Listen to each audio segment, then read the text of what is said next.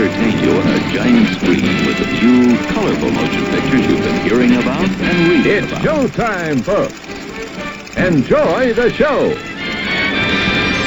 We're delighted to have you with us. They're driving theater. You'll find something to please you to add to your evening's enjoyment. Is pleased to bring you our feature presentation.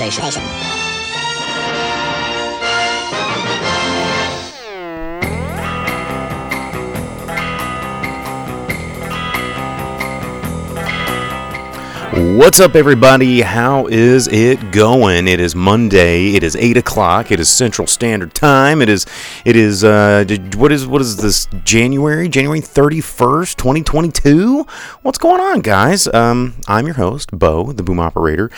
Jake is out once again. He is still dealing with some of his injuries, and just unable to make it, but he is okay. But if you guys want to send him those warm wishes, do so there in the comments. He may or may not watch this show tonight.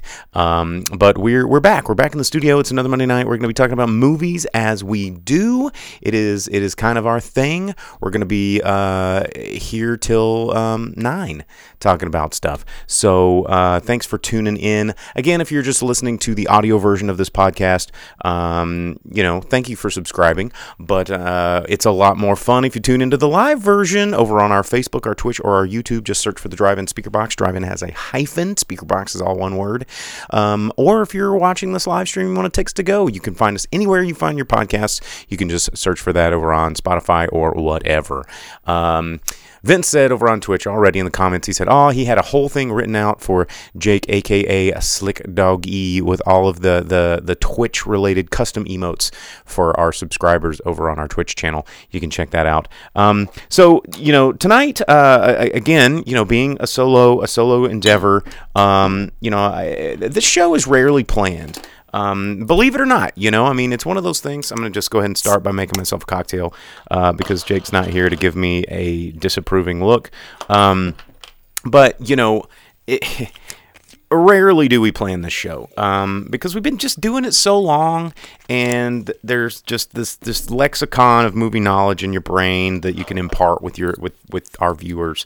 And another week went by where there was like literally no movies that came out in theaters. I know I talked about Morbius coming out in theaters. That was its old release date. It did not actually get released this past weekend because they pushed it to April, early April, first week of April, I think. And so literally nothing came out. And I had this idea.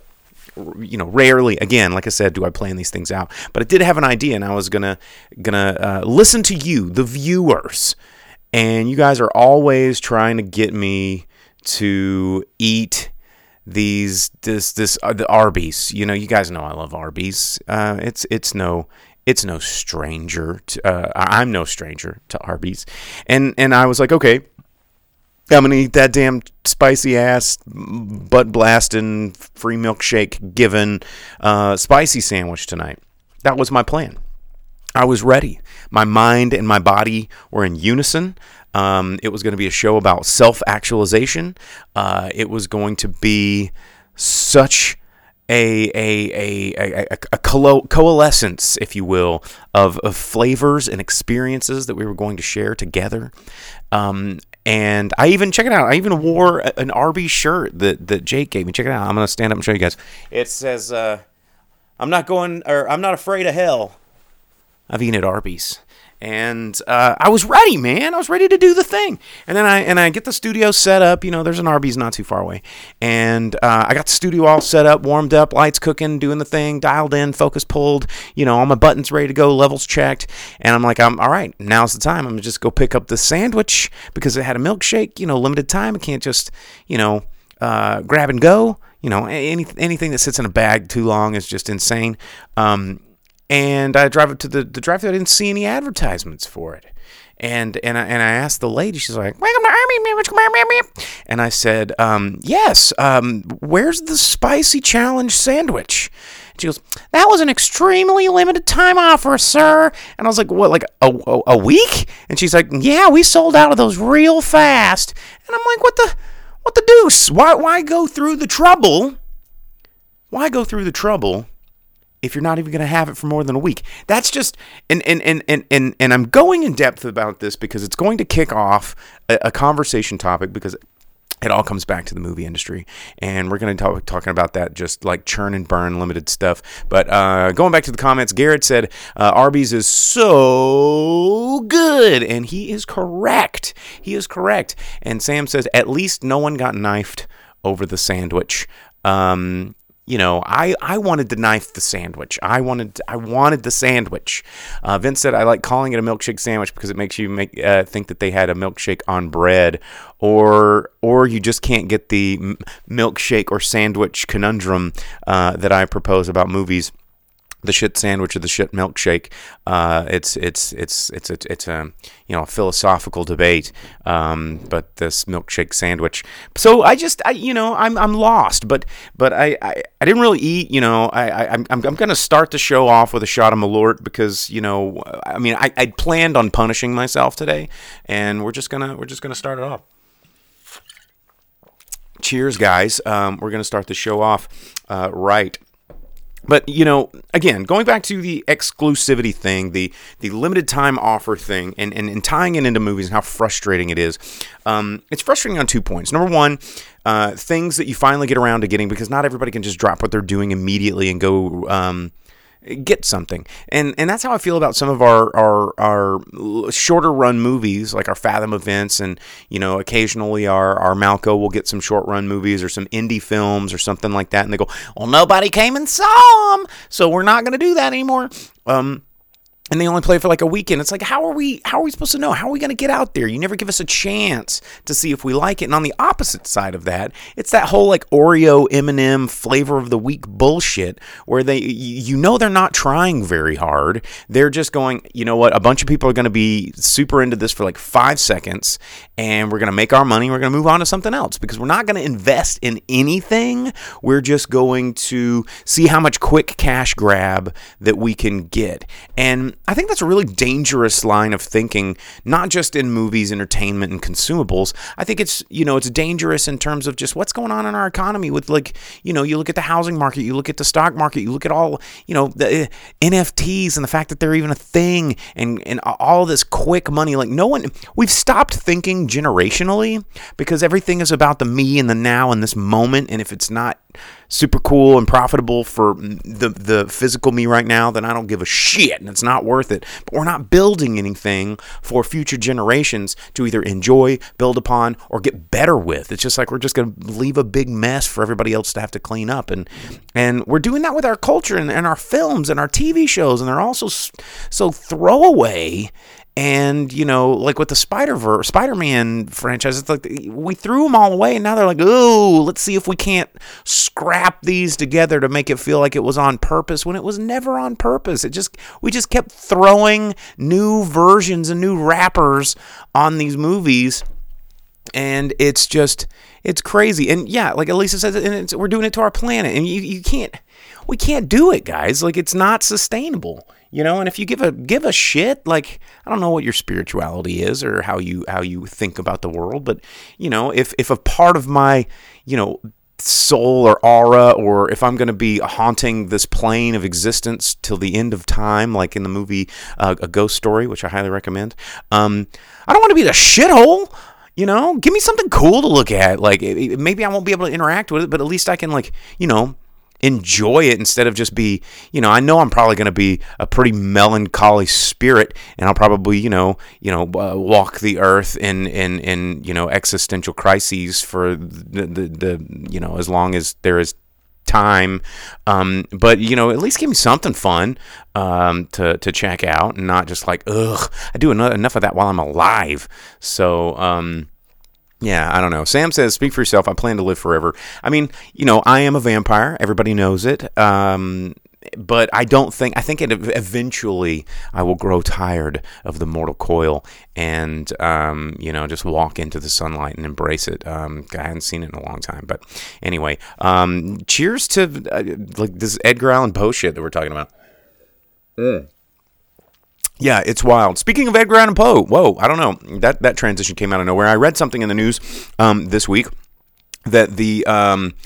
Mike Flanagan, I don't know if you guys know about Mike Flanagan, but he is a pretty talented horror kind of filmmaker, writer-director.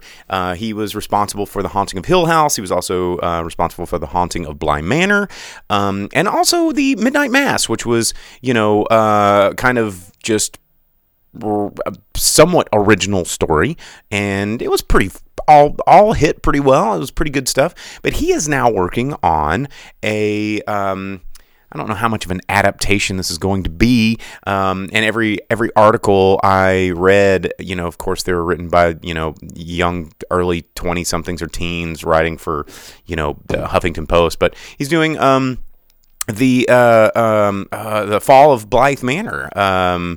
And, it's, or not Blythe Manor, I'm thinking of the other project, sorry, that's Haunting, The Fall of the House of Usher. And Fall of the House of Usher, of course, Edgar Allan Poe short story, really cool if you're into Poe. If you ever had a dark gothic phase growing up, like we all read Poe, or maybe we didn't. Maybe I'm just that guy. But Fall of the House of Usher is a pretty good one. It's a different one, than some of his more famous works. But it's very psychological. It deals with family. It deals with the psyche and the mind and split personalities and fracturing of your mind and mental state and what you perceive as reality and family and the body, and it's really pretty cool and pretty dark. And I think that Mike Flanagan turning this into another somewhat mini series is kind of cool, and I'd really like to see this, because I think he handled Midnight Mass very well, even though I thought it ended kind of poorly for a vampire tale. But the first half of that series was very good, and the two Haunting ones were equally as solid. And I'm kind of looking forward to this, because it's all about psychological darkness and family and stuff we all have to deal with sometimes. And I think that was pretty cool news.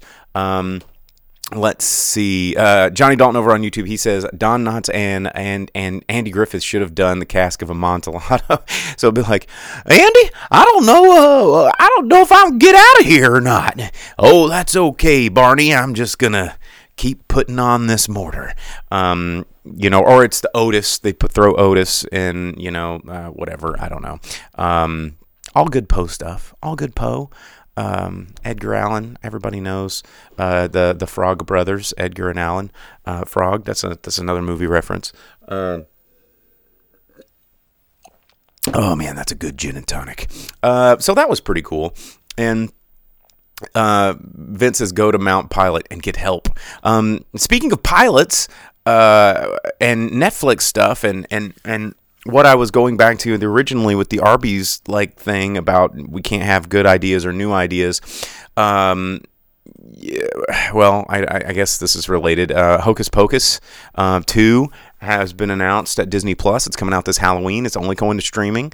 I'm sure it's going to feel very CW, and it's probably going to be just churned out. It's going to be just give them what they want. We'll throw it away. It's not going to age and become a cultural phenomenon like the last one. But that is news. They had wrapped production on it this week, and it is moving forward. But that's not what I was going to talk about. I was going to talk about the new Leatherface Texas Chainsaw Massacre trailer that dropped today or yesterday, or maybe it was today. I saw it today. I don't know when it dropped. I know it was before the last time we saw you, or after the last time I saw you guys. But this trailer is one of the dumbest things I think I've ever seen. Oh, sorry, Garrett, you already jumped the gun. He said it better be a good one or I'm going to be pissed. Of course it's not going to be a good one. They're trying to find IPs that we're going to be excited about watching and then just crap something out. And I mean, if you watch this trailer, it is legit 100% taking what David Gordon Green did with the 2008 Halloween, not necessarily a franchise reboot, but it's sort of a reinvigoration, taking, Jamie Lee Curtis's character and then bringing Jamie Lee Curtis's back, and then other characters from the Halloween series, and then injecting them back into the thing and giving it a little bit of new life. One of the things about horror, which is a lot of slasher films always have the final girl. There's the femme fatales, but then there's the final girl who's always the strong-willed badass that somehow thwarts the antagonist and gets away. And in the original Texas Chainsaw Massacre, which again was a huge accident how that movie ever got big and famous, because they had like no budget and nobody wanted to make it and it was just thrown together.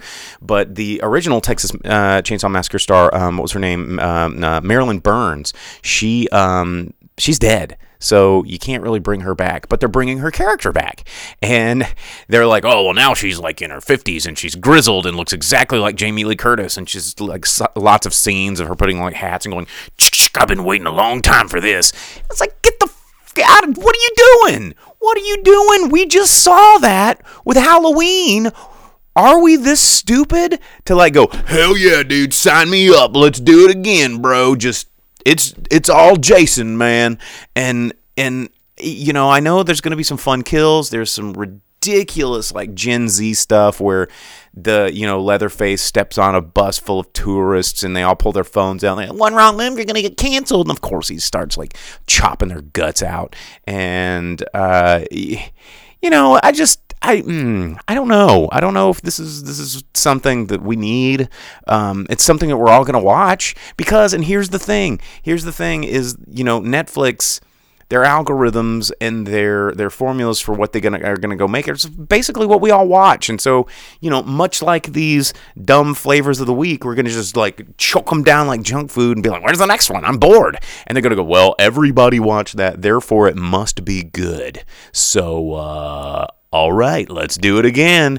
And can we all just like cash mob like some art films?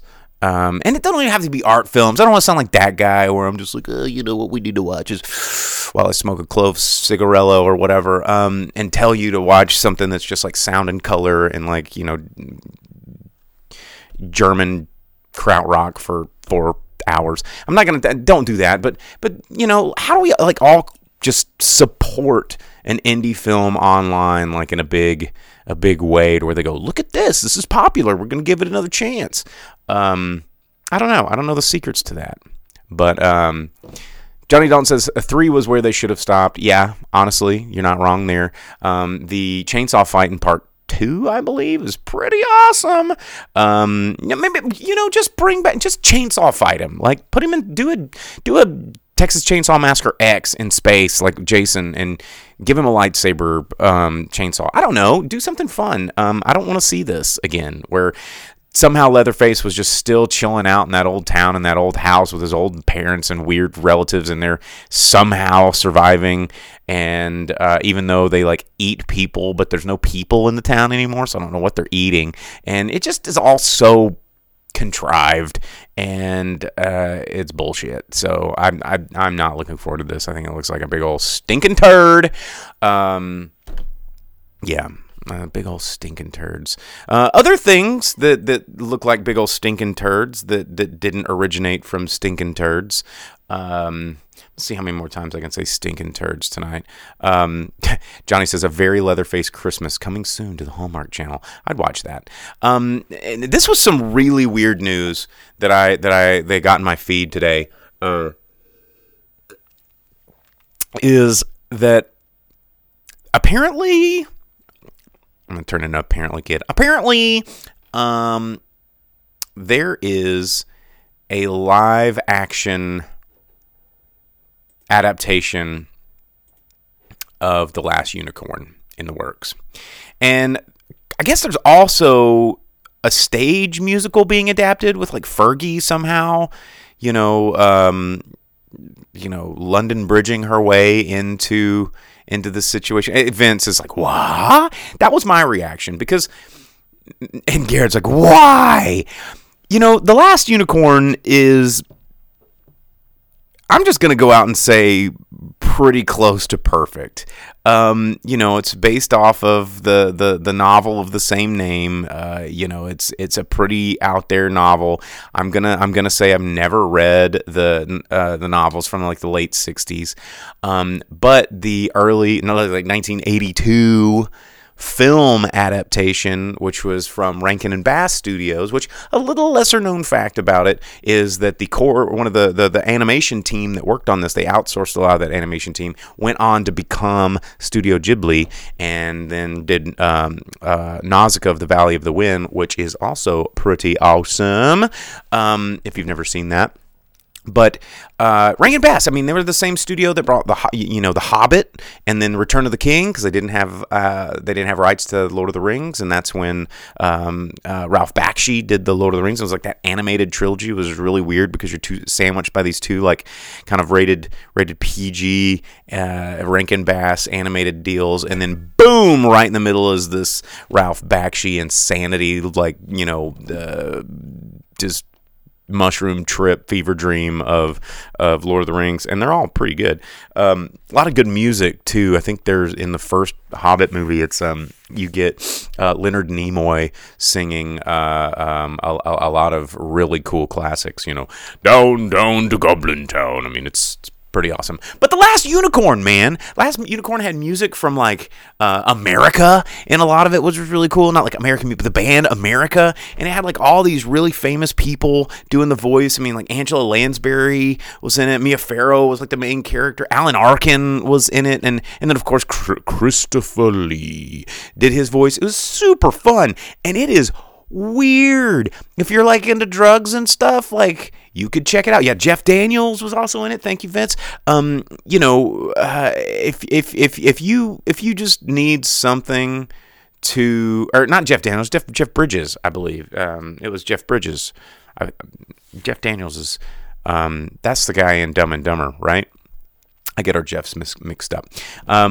But yeah, it's real good, and it's real weird, and the animation is real awesome. And if you've never watched The Last Unicorn, do it. Like it is fun, man.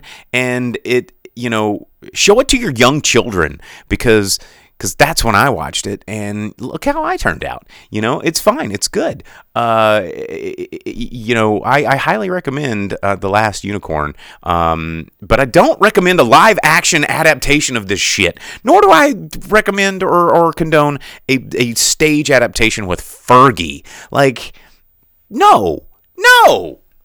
Okay, Vince over in Twitch is throwing some hot fire. He's saying Last Unicorn is greater than the Goonies. Come at me. Oh, man, I don't know about that. And that's a whole, I mean, I don't have a whiteboard here, so I could like flowchart you why you're wrong. But there's reasons.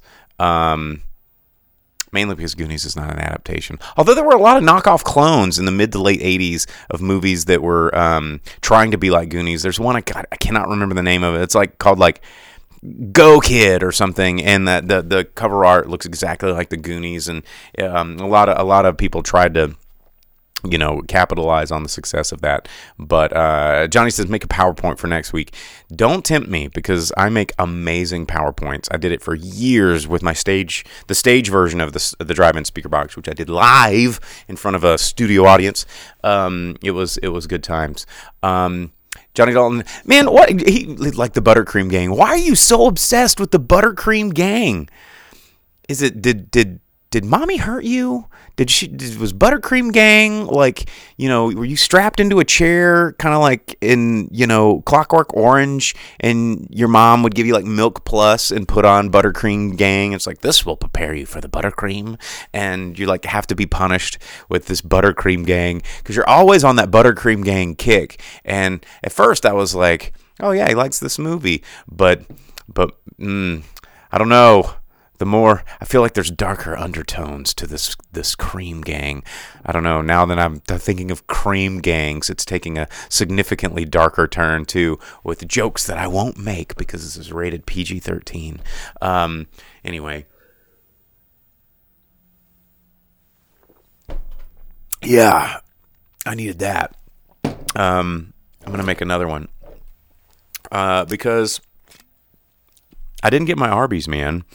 I'm really upset about it. I'm upset about it because that was my plan, and like I'd been planning all day on. I didn't really eat anything today. Like I had some lunch with my mother. Shout outs to my mom. And I guess, yeah, there's nothing really for me to eat. I probably should eat. The only real, like, I did discover this, because I was like, if I'm going to eat something, I have this bag of, like, artisanal popcorn that was meant to be a Christmas gift to someone who doesn't want it. So, yeah, I guess I can just tear into this. It's like 5 gourmet popcorn flavors. It says caramel, chocolate flavored, kettle corn, snickerdoodle, and ranch flavored. And I don't know how long this stuff lasts, but it says store in a warm place. Which it says do not store in a warm place. So good. Best if consumed by February 1st, 2022. So, man, I better get in this thing because it expires tomorrow. So let's just get on it. Yeah, I'm gonna unbag this. It's like an unboxing video for popcorn fanatics. I mean, it's popcorn. It's the drive-in speaker box. It's relevant. Why is there a zip tie on this? I'm gonna have to get like tools. I've got tools. Yeah, check it out. I got one of these. Everybody, every person should carry a knife and then point it at your face when you're pulling and cutting. So, okay, this is ranch. We don't want that. What else do we got? We got snickerdoodle. That one could be a good one. Crunch, chocolate crunch. Okay. I'm looking for caramel because that's my jam. Caramel corn, bingo, and then I don't remember what the other one was. I need a reminder. Kettle corn. Now that can go over there. There we go. All right, let's pop this sucker open. Give me some munchies. Vince says, "Oh, I thought it was a Big Ten, silver bags." No, it wasn't a Big Ten because it was in like a special delivery bag. And a friend of mine who really likes flavored popcorn, I got it and never got a chance to whatever. It is what it is. So I'm gonna eat your popcorn. There it is. Oh, it's so good. That's actually pretty good. All right, now that we got our popcorn, because that's going to really soak up all this gym. Let's keep talking about movies. Last Unicorn. Don't go watch the original. Don't watch this remake shit. Speaking of other things getting remade, we've got, and I don't know how feel about this either, because we've already been down this path before. There's a new live-action Dungeons and Dragons series being adapted, right? And I was like, oh, it's so new. We've never seen Dungeons and Dragons on a screen before. Except for the animated show, which is pretty good. Doesn't age very well. Kind of like Captain N, the Game Master. You're like, man, that cartoon was awesome. And then you watch it again. You're like, not as awesome as I remember it. So, there's that. But you've got the Dungeons and Dragons cartoon. And then you have that game, or that movie, was it like Dungeon Siege or whatever, with Jason Statham, and he has one last dragon to slay or whatever, which is also, I believe, based on Dungeons and Dragons. And there was another one that I cannot remember because I can only remember so much. But yeah, it's just not good. Vince says, this is fine, but if it was listening to the podcast, this popcorn make me want to claw my skin off. Haha, sorry, it's ASMR. Somebody's getting an erection listening to me eat popcorn, so deal with it. Donnie Dalton says, Night of the Living Dead, The Thing, A Star is Born. Okay, so 3. These live-action Dungeons and Dragons adaptations, yes, Dungeons and Dragons is popular right now. People are really digging it. But I just don't think that warrants making movies. And live action stuff, I'm getting real sick of live action stuff. We don't need live action everything, you know? Honestly, give us some animated stuff. There is actually an animated Dungeons and Dragons series that's on Amazon Prime right now. I think it's like episodes every Friday. I think they're up to 4. I haven't checked it out. It's like Legends of Praxis, or I don't know what the hell it is. But my dungeon master, because yes, ladies and gentlemen, I play Dungeons and Dragons. As if you couldn't pick me out of a lineup. But it, I haven't played in a minute. I finished my campaign, got level 20, played the same campaign for almost 2 years. But, you know, there is a deep, rich lore and history and geography and all of this kind of stuff in Dungeons and Dragons. And, it doesn't need to be live action. Everybody's looking for the next Game of Thrones, and it's not going to happen. Wheel of Time kind of sucks, y'all. Books are good. The show is not good. What else have they've tried to do? Amazon's doing the extended Lord of the Rings. It's not going to be the same. It's not going to capture that magic. You know, Guillermo del Toro's on to other things. He's making stop-motion Pinocchios, which I really want to see. But, and Dungeons and Dragons, the thing about Dungeons and Dragons is, yes, there is lore. Yes, there are these stories. Yes, there are characters, you know, and geography and all of the stuff that people, you know, play this game and experience. And there's, you know, beholders and certain, you know, dragons and Lestrade and all these cool characters. And, you know, but the part that makes Dungeons and Dragons cool is you're in control of the story. It's about you, and it's about your imagination and your experience and what you bring to the table.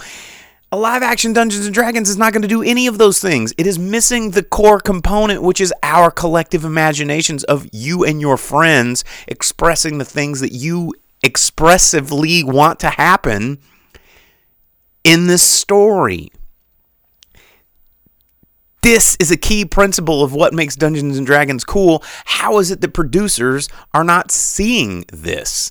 You know, much like how Disney...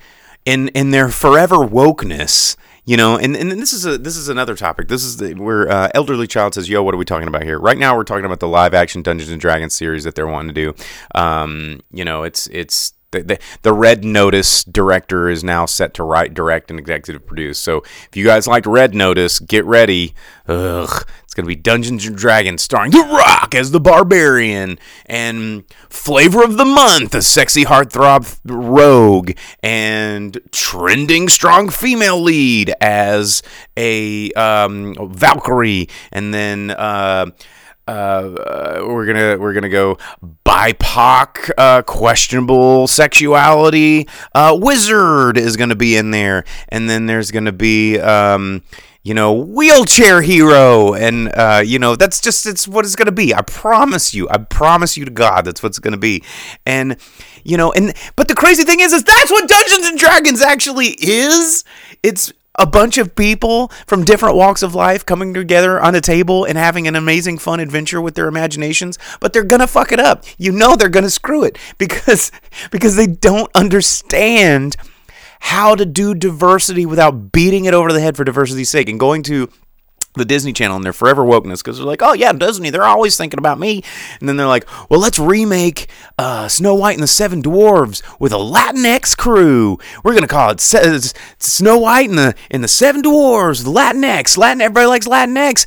And then Peter Dinklage is over here, and they're like, the fuck? Did you just say dwarves? And like, how did Disney miss that? How did you miss that, guys? Like, we don't do dwarves no more.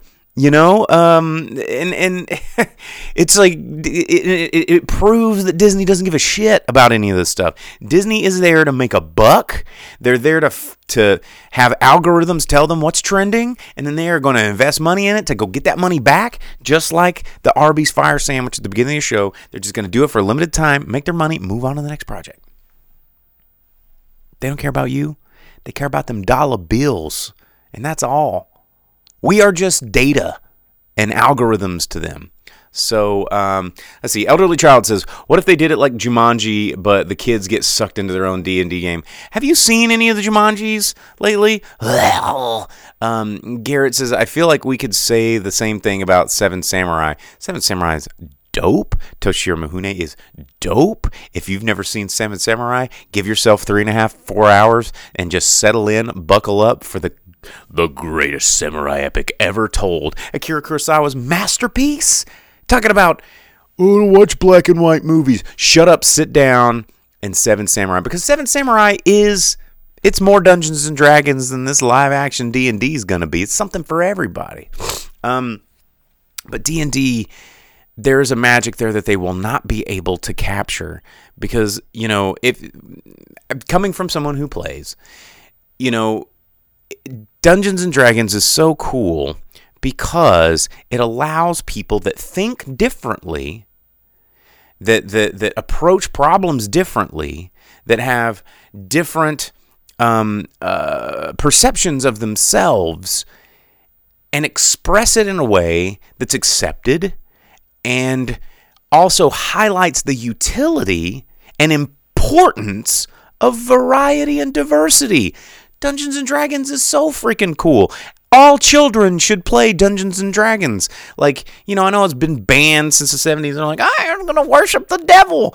No, you're not. You're going to go slay the devil because that's cool. Except for if you're me, if you're Lord Rillian Avery, pirate lord of the islands of Cholt, then you're probably going to make a deal with the devil lord so that you can get a lot of money and a lot of influence and a lot of sway. But sometimes that's not. I'm not selling my soul.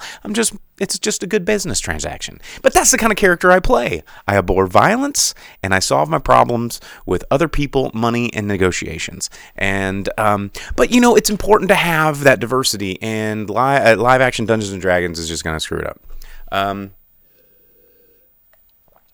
Johnny says his son and him will get into it when he is old enough, and I highly recommend that.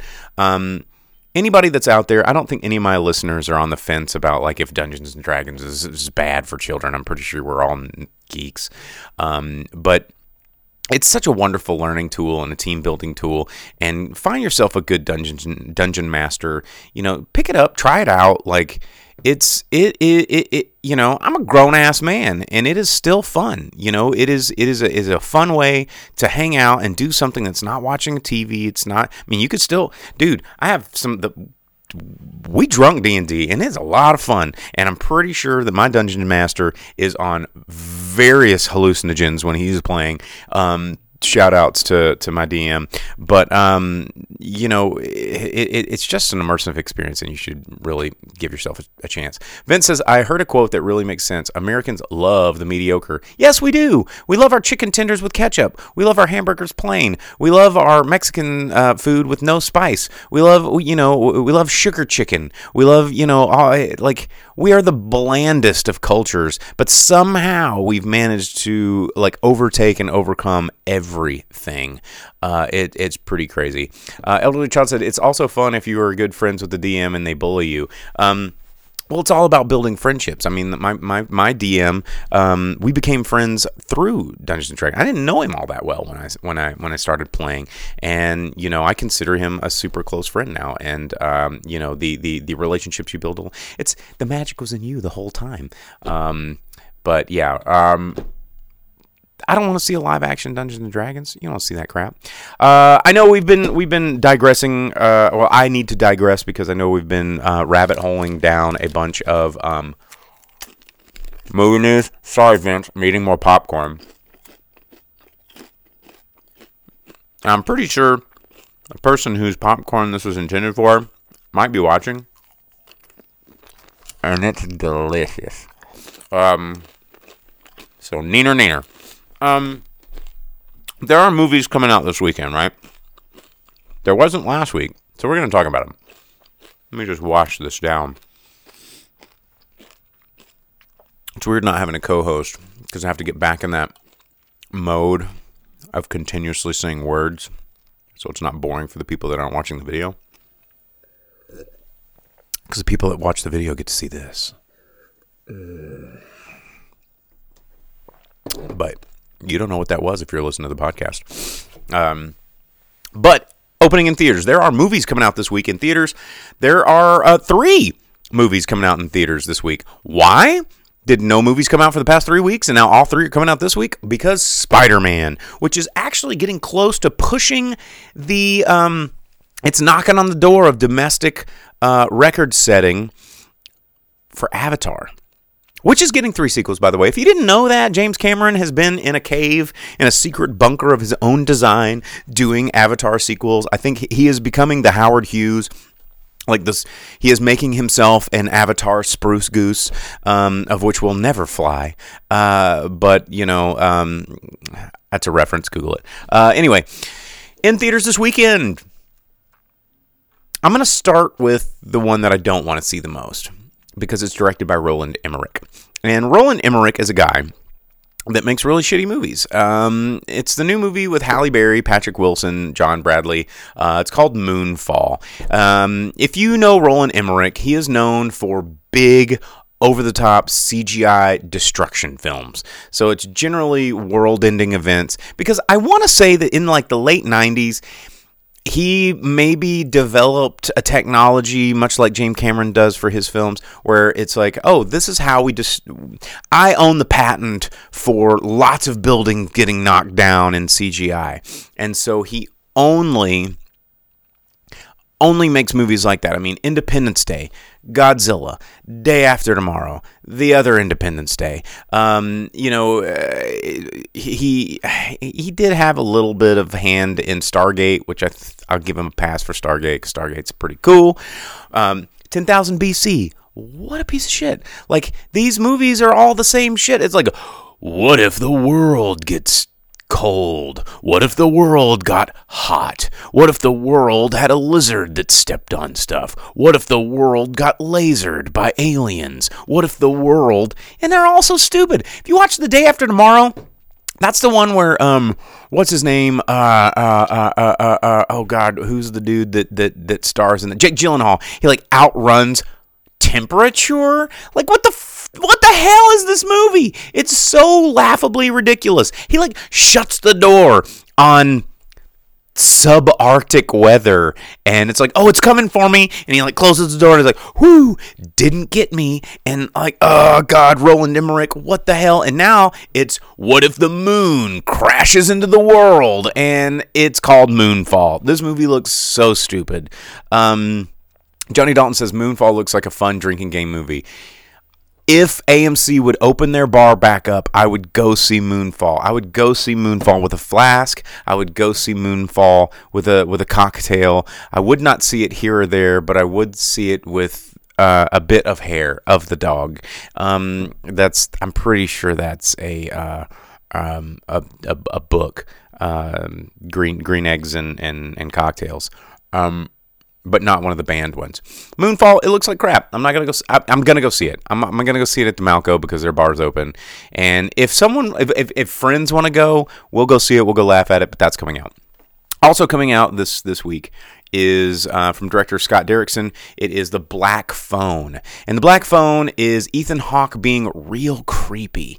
And Ethan Hawke has been in the game a long time. This guy has been acting for longer than I've been alive. Like, he was a child actor that's just been doing it. He's consistent. He's quality. He's in, one of my favorite trilogies, the Before trilogies. Ethan Hawke, Gattaca. Come on, Gattaca.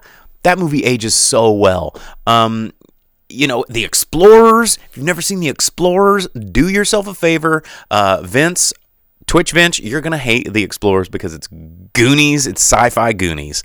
But The Black Phone is a new horror film that I just don't know how I feel, because I want to say that Ethan Hawke was in another indie horror film about like VHS tapes, and I can't remember. I mean, this could have been like in the Bernstein Bears timeline. I don't know.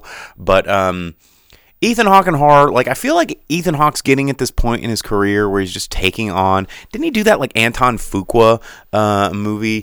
Vince, you love The Explorers, but you don't like Goonies? What's wrong with you? Are you broken, son? It's River Phoenix, probably. I don't know. I think that's probably... Anyway, Ethan Hawke, I just feel like he's taking on a lot of roles that don't make a lot of sense right now. But the Black Phone does look pretty creepy, and I'll take it. Vince Says the Explorers was his first movie in 1985. Yes, it was his first feature-length film. He had been doing a lot of commercial work before that, but then that was his big break, and he crushed it. He was fantastic in that movie. But that one's coming out this weekend, and the movie that I'm most excited about, and this is gonna reveal a very, very embarrassing and dark aspect of my personality, is I don't even know if I should tell you how truly excited I am about this movie. The Jackass Forever movie is coming out. And I don't know how you guys feel about it, but I could not be more pumped for this movie. I am so pumped for Jackass Forever. You guys do not understand that Jackass is, my God, it is something to me, like, aside from the stunts, aside from, like watching someone get rammed by a bull, which, by the way, if you've seen the interviews, Johnny Knoxville got brain damage from that. He is just like, that was the worst hit I've ever taken in the history of Jackass, which started, I want to say, back in like, my God, it had to be the late 90s when they started doing those videos, because they were skate videos. And that's when I was a kid, and I got a hold of these CKY DVDs, because there was a head shop around that, and I was like, what is this? And that was like Bam's Crew. If you know the history of Jackass, this is why I love Jackass, is because Jackass, it was kind of one of those stories to anybody that was a child in the 90s. I mean, we didn't have cell phones in our pocket, like movie cameras in our pocket. It was, I had done a lot of dumbass stunnery with me and my friends. We did something called Fireworks War that to this day has not been outdone, because I was always the brains of the project, and I got a wholesale distributor's license of fireworks when I was a teenager, and through probably a little bit of forgery, and we're not going to talk about whatever, but the point is I was able to buy an entire U-Haul full of fireworks, and me and my friends pulled together almost $2,000 between like the 20 of us. It's not much when it's split like 20 ways, but you know how much fireworks you could buy wholesale? Like, you're going to open a stand, and then we would do these insane stunts with fireworks, but Jackass was kind of like this, if these guys can do it, so can we. And we were, if you look into the history of this, it's just a bunch of dudes that were homies that were just doing silly stuff. Oh my God, furious apology over here with the Chaos Bucket reference. Holy shit, somebody has seen Fireworks War. Yes, the Chaos Bucket. But these guys, they're just and they're friends to this day, and they've been doing just silly stuff with camcorders, and then they were in a bidding war with MTV and Comedy Central and even Saturday Night Live wanted these guys, and then they pieced out of the MTV show because they didn't like where it was going. And only 3 seasons. It was only 3 seasons. You think about shows that happen now that almost nobody watches, that go on for like 10 or 12 seasons. This was a cultural phenomenon that only lasted 3 seasons, and they did a handful of movies. I think the first movie was in 2002. Oh my God, 20 years. And then there was the second. I made my mom watch the Jackass movie, and she was like, I almost threw up watching that dude take a shit, but now she's hooked, and I'll probably take my mom to see the new Jackass movie. Mark says, "Hey, Mark, what's going on?" It's a skateboarder right there, Mark Landry, over there. He's a skateboarder, so I know he's watched some CKY videos. Big Brother Skateboard Mag and the old CKY videos were the first place I saw the Jackass guys. I have never laughed harder in my entire life than watching Brandon DiCamillo take a shit, wipe his butt, put the toilet paper in his fist like a dagger, and then go above a sleeping friend and go, "Congratulations!" and stab, and then the stab wipe. The stab is enough, but then he stabs and wipes, and I think it was Ryan Dunn, and he, pour one out for Ryan Dunn, dude. I mean, moment of silence right there. He was one of my favorites. But then he got revenge by peeing on his face. Like, what the hell is happening with these guys? But it was so hysterical. And to me, it was about, and I know this is going to sound so dumb because I'm trying to get heartfelt about Jackass, but it's about friendship, and in such a pure way. And these guys are such a crazy inspiration for people like me who are DIY media makers, like this, like literally what you're looking at right now, is inspired by, if a bunch of guys with a camcorder can do it, I can do it too. And if all they're doing is skateboarding and hitting each other in the dick with, whatever, BB guns, then I can do it too. And and then it's hilarious, like the Johnny Knoxville stuff where he goes on and is in Men in Black 17 or whatever, and does the bad grandpa. Like, I'm not into that, but watching the Jackass guys hang out, goof around, like have fun, prank each other, and just be friends, because I don't know what walk of life you come from. Friends prank each other. Friends like to rib each other. They like to do, but this is to the extreme. And to me, like watching that, it's very rare in your life where you get to have friends that last a lifetime. And seeing a group of guys, and I know money is probably part of it, but watching them like kick Bam out because of his substance abuse. It wasn't because they didn't like Bam. It's because they just don't want him to do drugs, man. And they were hoping that this would clean him up, but it didn't. It only made it worse. But they actually care, and all these guys are homies. And I don't care what you say. I don't care if you think it's dumb. I am super into Jackass. So, like, it's so good.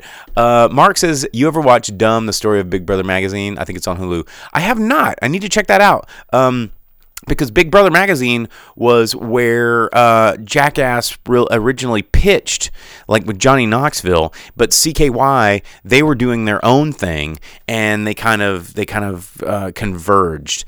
And what did CKY stand for? I know Mark's gonna know this. It was like very relevant to today's Gen Z. Oh, Camp Kill Yourself. That's what CKY stands for. But you go back and you watch these, the Big Brother. It's big. So in the 90s, skate videos. I mean, everybody does a skate video now. Most of it's fail videos, but skate videos were so DIY, and it was such a movement that still hasn't really been appreciated. What was it? Lance Mountain? Was it Lance Mountain? I think, because I grew up watching him. I was always fat, and I could never skateboard, but I always wanted to, and so I watched these guys, and I wish that I could have been these guys. And then you see these guys in their real lives, and it's just pretty cool, man. I don't know. I just can't say enough fun stuff about Jackass. So I'm really pumped. Mark, if you want to go see Jackass with me, let me know, because I am down, my friend. I'm not going to go skateboard afterwards. That's for you, because I will kill myself, and I like having my pretty teeth, and that's how it's going to be. So, Jackass Forever, coming back in theaters this week. Pretty amazing. Can't believe that they're even doing it, but they all have way better insurance than I do. So, what are you going to do? So yeah, that's what's coming out in theaters this week. And wow, it is almost time for us to be done. February 4th, so that's going to be this Friday. This Friday coming out. I guess it's time for us to do the box office roundup, because we're almost out of time. We only got 5 minutes left, guys. Can you even believe it? I got caramel corn. I've got gin and tonics in my fun Skull Mason jar. I don't have a spicy Arby's chicken sandwich, which is problematic to say the least. I wore my Arby shirt. I didn't wear my Arby's hat. I almost wore my Arby's hat, but I felt like that would have jinxed it, and I jinxed it either way. So, c'est la vie. Next week, if Jake is not here, then I will have some other challenge food. I don't know. Put in the comments before I'm done. Like, what do you want? What do you want next week? You just want me pontificating about life and film and making weird stream of consciousness like movie recommendations. I mean, what were our takeaways tonight? Last Unicorn, go watch it. The Explorers, go check it out. The Edgar Allan Poe, go read it. Fall of the House of Usher. What else did we covered a lot. There's a lot of deep dives that we covered tonight. So Vince says not getting the sandwich is the worst thing in 2022. Oh, speaking of bad things in 2022, there was another death. Howard Hesseman, he died tonight, or not tonight. He died this week. He, not a huge star, but he was, I don't remember him very much because he was a little bit before my time. But I remember WKRP in Cincinnati, like as a very young person, a very young child, and that was a thing. And head of the class, which I don't really remember, but there was a thing, but Vince threw it up in the Twitch. I do remember him from Spinal Tap. He was pretty awesome at Spinal Tap, but he died this week at age 81. And Johnny Dalton, he was in Flight of the Navigator. That's right. I forgot about Flight of the Navigator. That's a movie that kind of scares me because it's about government trying to kidnap and exploit a child, and it's Flight of the Navigator is kind of weird, man. I don't know. It's like E.T., but even darker. It's also been a really long time since I've seen Flight of the Navigator. I just remember that Mercury teardrop spaceship and the eyeball that looks like the eyeball that came out of Jabba's palace that was just and they're like, I'm here to see Jabba, and it goes and it swoops out. Star Wars languages. Why does everybody understand? That's a whole nother thing. I don't know. They didn't have universal translators like in Star Trek or Babelfish, like in Hitchhiker's Guide and other sci-fi nerdities that I could bore you for hours with. But let's talk about the box office roundup before I get too intoxicated and start just babbling about insanity that I've read or watched in the course of my life, which would bore you all to death. There we go. Let's see the domestic box office for January 28th through 30th, 2022. Can you believe we're in 2022? This is a year after Johnny Mnemonic was filmed. Wasn't that in 2021? Or maybe it was 2022. I don't know, but it's now. The future is now. Music is the weapon. All right, number 10. West Side Story. Number 10 is West Side Story, bringing in $573,000 this weekend in the box office. Number 9, Licorice Pizza, bringing in $630 million, or thousand, not million, Bo. And it's only brought in $11.7 million at the box office in its 10 weeks in release. Although being hailed by critics and panned by woke people, Licorice Pizza is having a very interesting journey. Yeah, check it out. I'm not going to talk about it. We talked about it in depth on a previous episode. You can go watch that one. Number 8, Ghostbusters Afterlife, somehow still in theaters. It's still in 1,100 theaters nationwide, and it brought in $776,000 at the box office. $128 million domestically for its run. Number 7, American Underdog, bringing in $1.1 million in its 6th weekend release for Lionsgate, bringing in $24.7 million. Vince coming in correct 1 year after Johnny Mnemonic. My God, how does this brain hold this bullshit? I don't know. I'm broken. I'm a broken human. The 355, number 6, coming in at $1.3 million on its 4th weekend release, bringing in $13 million for Universal Pictures. Speaking of Universal Pictures, I really want to go to Universal Studios Hollywood. They are renovating the Mummy ride, which is the best ride, but one of the best roller coasters in the country, by the way. But in the meantime, they have done a Universal Studios Universal Monsters gift shop. that's all Universal Monsters like merchandise in front of where the Mummy ride is, which is kind of terrible because I want to go see the shop. But if I'm going to Universal Studios, I only want to ride that ride because I'm kind of afraid of heights, and I don't really like roller coasters because I get vertigo because I have mild GERDs and it makes me throw up. But anyway, that's a whole nother conversation. But I really want to go see this gift shop. Maybe I'll do it, but then I won't get to ride the ride, and it's just like a whole conundrum, and it's terrible. But 355, nobody's watching that movie. Number 5, Kingsman, bringing in $1.6 million at the box office. 6 weekends has brought in $33.9 million. Number 4, Redeeming Love, $1.7 million at the box office. In its second weekend release from Universal Pictures, bringing in $6.4 million. Number 3, Sing 2. Still out there in 6 weeks, bringing in $4.6 million, bringing in total of $134 million at the box office. Number two, Scream, the latest in the Scream franchise, bringing in $7.2 million at the box office. Third weekend release is brought up to $62 million. Everybody's like, it's not doing so good. No, it's doing really good. It's done over $100 million worldwide, $62 million domestically for only being out for 3 weeks. Wes Craven would be proud if he were still with us. Number 1, of course, because there's nothing else to go see, Spider-Man No Way Home, $11 million in the box office. $11 million more dollars in the box office. It's only been out for 7 weeks.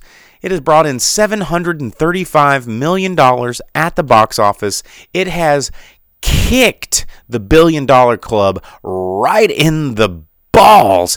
It is hitting $1.7 billion worldwide.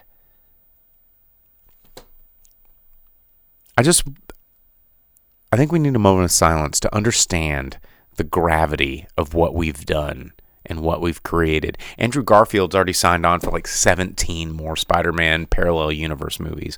Like Sony's money boner is so engorged and throbbing right now that it's just going to penetrate all of our wallets for the foreseeable future. We are going to get Spider-Man crammed in orifices we didn't even know we wanted. Like, it is going to be so terrible. Because Spider-Man is a property that has tons of stories already written out, and the guy that wrote them is dead, so they don't have to argue with him. Like, they can just bastardize Spider-Man till they're dead. We're just gonna get more memes. We're gonna get like almost $2 billion in the theater. That's not counting merchandise, not counting streaming, it's not counting VOD, that's not counting everything that's gonna happen with this movie. $2 billion. Like, evil James Bond villains don't even ask for that much money, and Spider-Man did it in 7 weeks.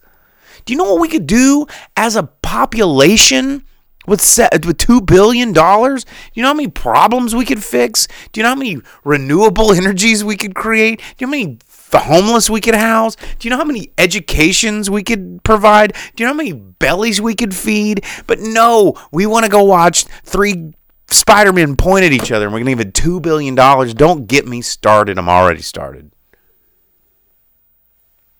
$2 billion. And we're going to give it more next week. I know we are. Here's my challenge to you. Don't watch Spider-Man anymore. Stop it. Just stop it. But that's your box office. Number 1 movie in America. There you go. All right, gang. Well, that's my show. I'm gonna sign off here and eat more popcorn while I upload the podcast. I'll be up here by myself and do my thing. So, thanks for tuning in. Don't forget to check out the podcast. Like, subscribe, Facebook, Twitch, YouTube Live. Shout outs to my man Reed, who tunes in Australia. Can't ever see the live show, but he does download the podcast, so that is always fun. That was always good. Vince says, next week, if possible, it would be fun for you to give us a tour of what's displayed in your set backdrop. Oh, man. That would be fun. I actually was talking to someone just the other day. They slid into those DMs, and he was like, yo, I really like the set or the backdrop. You know, I was like, that's a set. All this stuff's real. And he's like, wow, yeah, very cool. Yeah, we could do that because I have this camera. I've got like the portable camera, and we could go back there and we could like look at all the toys, and we could just do a look at Slimer. You never get to see Slimer's badonkadonk. It's pretty awesome. It's juicy. You want to just like cup it. And give it a squeeze. But anyway, I'm going to get out of here. And thanks for tuning in. We will see you guys next week. Maybe Jake will be with us. Maybe not. I don't know. Maybe I'll have a guest if Jake's not going to be here. I was going to have Tyler from the director and writer of Flight, the short film that I helped him create. He was going to be up here, but he's doing a photo shoot because he's so cool. But next week, maybe. So anyway, don't forget to like and subscribe. Send us an email. If I can find my mouse, I can stop the show. I'm just stalling for time now. Vince says, take care all. Get well, Jake. Send Jake your best. He needs it. He's going through a rough time right now, but he will be back and hopefully in full health pretty soon. So there you go. We'll see you guys next week. I'm Bo, the boom operator, and this has been the Drive-In Speaker Box. We'll see you guys next week.